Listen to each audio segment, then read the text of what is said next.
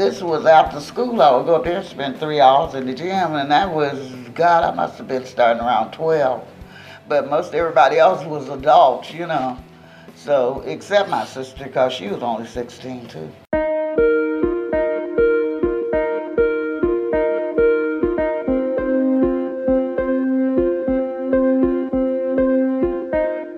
Hello, and welcome to another edition of Lady Wrestler, the story behind the story.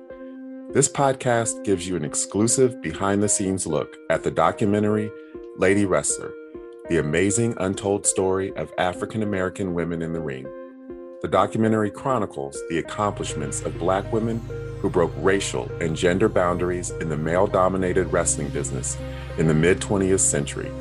I'm Chris Bournet, and I directed the documentary. That voice you heard at the beginning of the podcast was an interview clip from Lady Wrestler with the legendary Ethel Johnson, talking about when she first got into wrestling as a preteen. Ms. Johnson was inducted into the WWE Hall of Fame on April 6, 2021, alongside Pistol Pez Whatley, Dick the Bruiser, Buzz Bulldog Sawyer, and Paul Besh. This is a special edition of the Lady Wrestler podcast dedicated to Ethel Johnson in observance of this long overdue honor.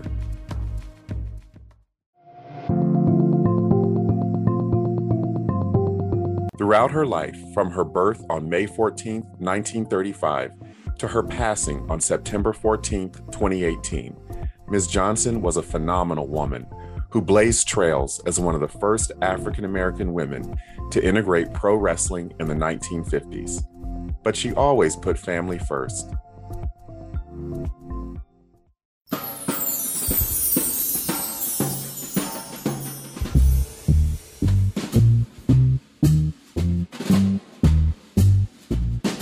Family, in fact, was always front and center in Ms. Johnson's life. She entered the wrestling business with her older sister, Babs Wingo, and younger sister, Marva Scott, who went on to become legends in their own right. Babs, Ethel, and Marva were to pro wrestling what Jackie Robinson was to Major League Baseball, innovators who triumphed over racism and segregation to prove that African Americans can excel in any arena.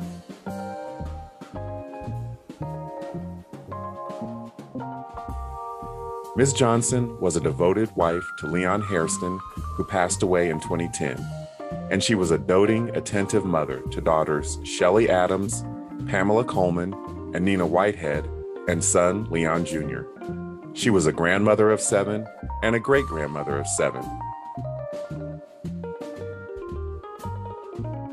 The WWE Hall of Fame induction was certainly not the first accolade that Ms. Johnson received during her career, which spanned the 1950s, 60s, and 70s until her retirement in 1976.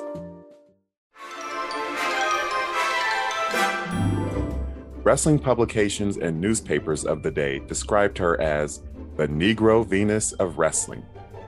One newspaper article heralded, "Boston calls her a hurricane," describing how she blew into the capital city of the Commonwealth of Massachusetts for a wrestling match and promptly proceeded to blow everyone away with her thunderous skills in the ring.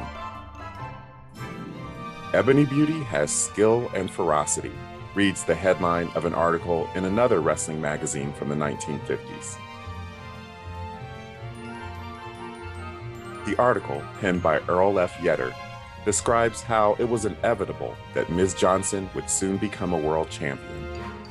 The article states, "Flashing across the wrestling horizon like an ICBM, an intercontinental ballistic missile, in recent months is the imposing figure of Ethel Johnson, who has the distinction of being among the first Negro girls booked as a wrestler. So great have been her performances that she is a serious threat to the World Championship. Experts agree that she is capable of holding her own with any woman rival. She has become regarded as one of the greatest of her race to enter professional sports, and it appears that nothing is going to stand in the way of this girl achieving her life's ambition.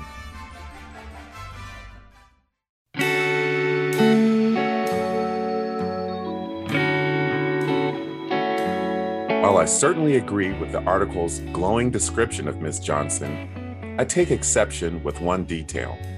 The article proclaims experts agree that she is capable of holding her own with any woman rival. I disagree. Ms. Johnson was capable of holding her own with any rival, period.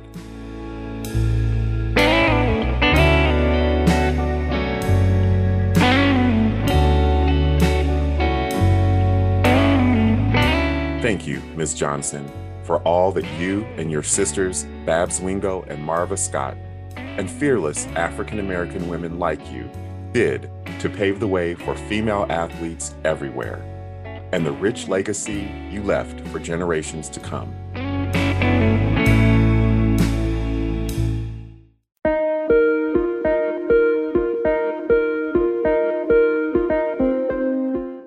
Thank you for listening, and please join us next week for the next regularly scheduled episode of Lady Wrestler, the story behind the story. In that episode, we'll explore how Ms. Johnson's hometown, the mid-sized Midwestern city, Columbus, Ohio, became the birthplace of the golden age of women's wrestling, and how the city nurtured the talents of legends like Ethel Johnson, Babs Wingo, and Marva Scott. I'll leave you with another quote from Ms. Johnson about the moment she knew when she was worthy of the title World Champion.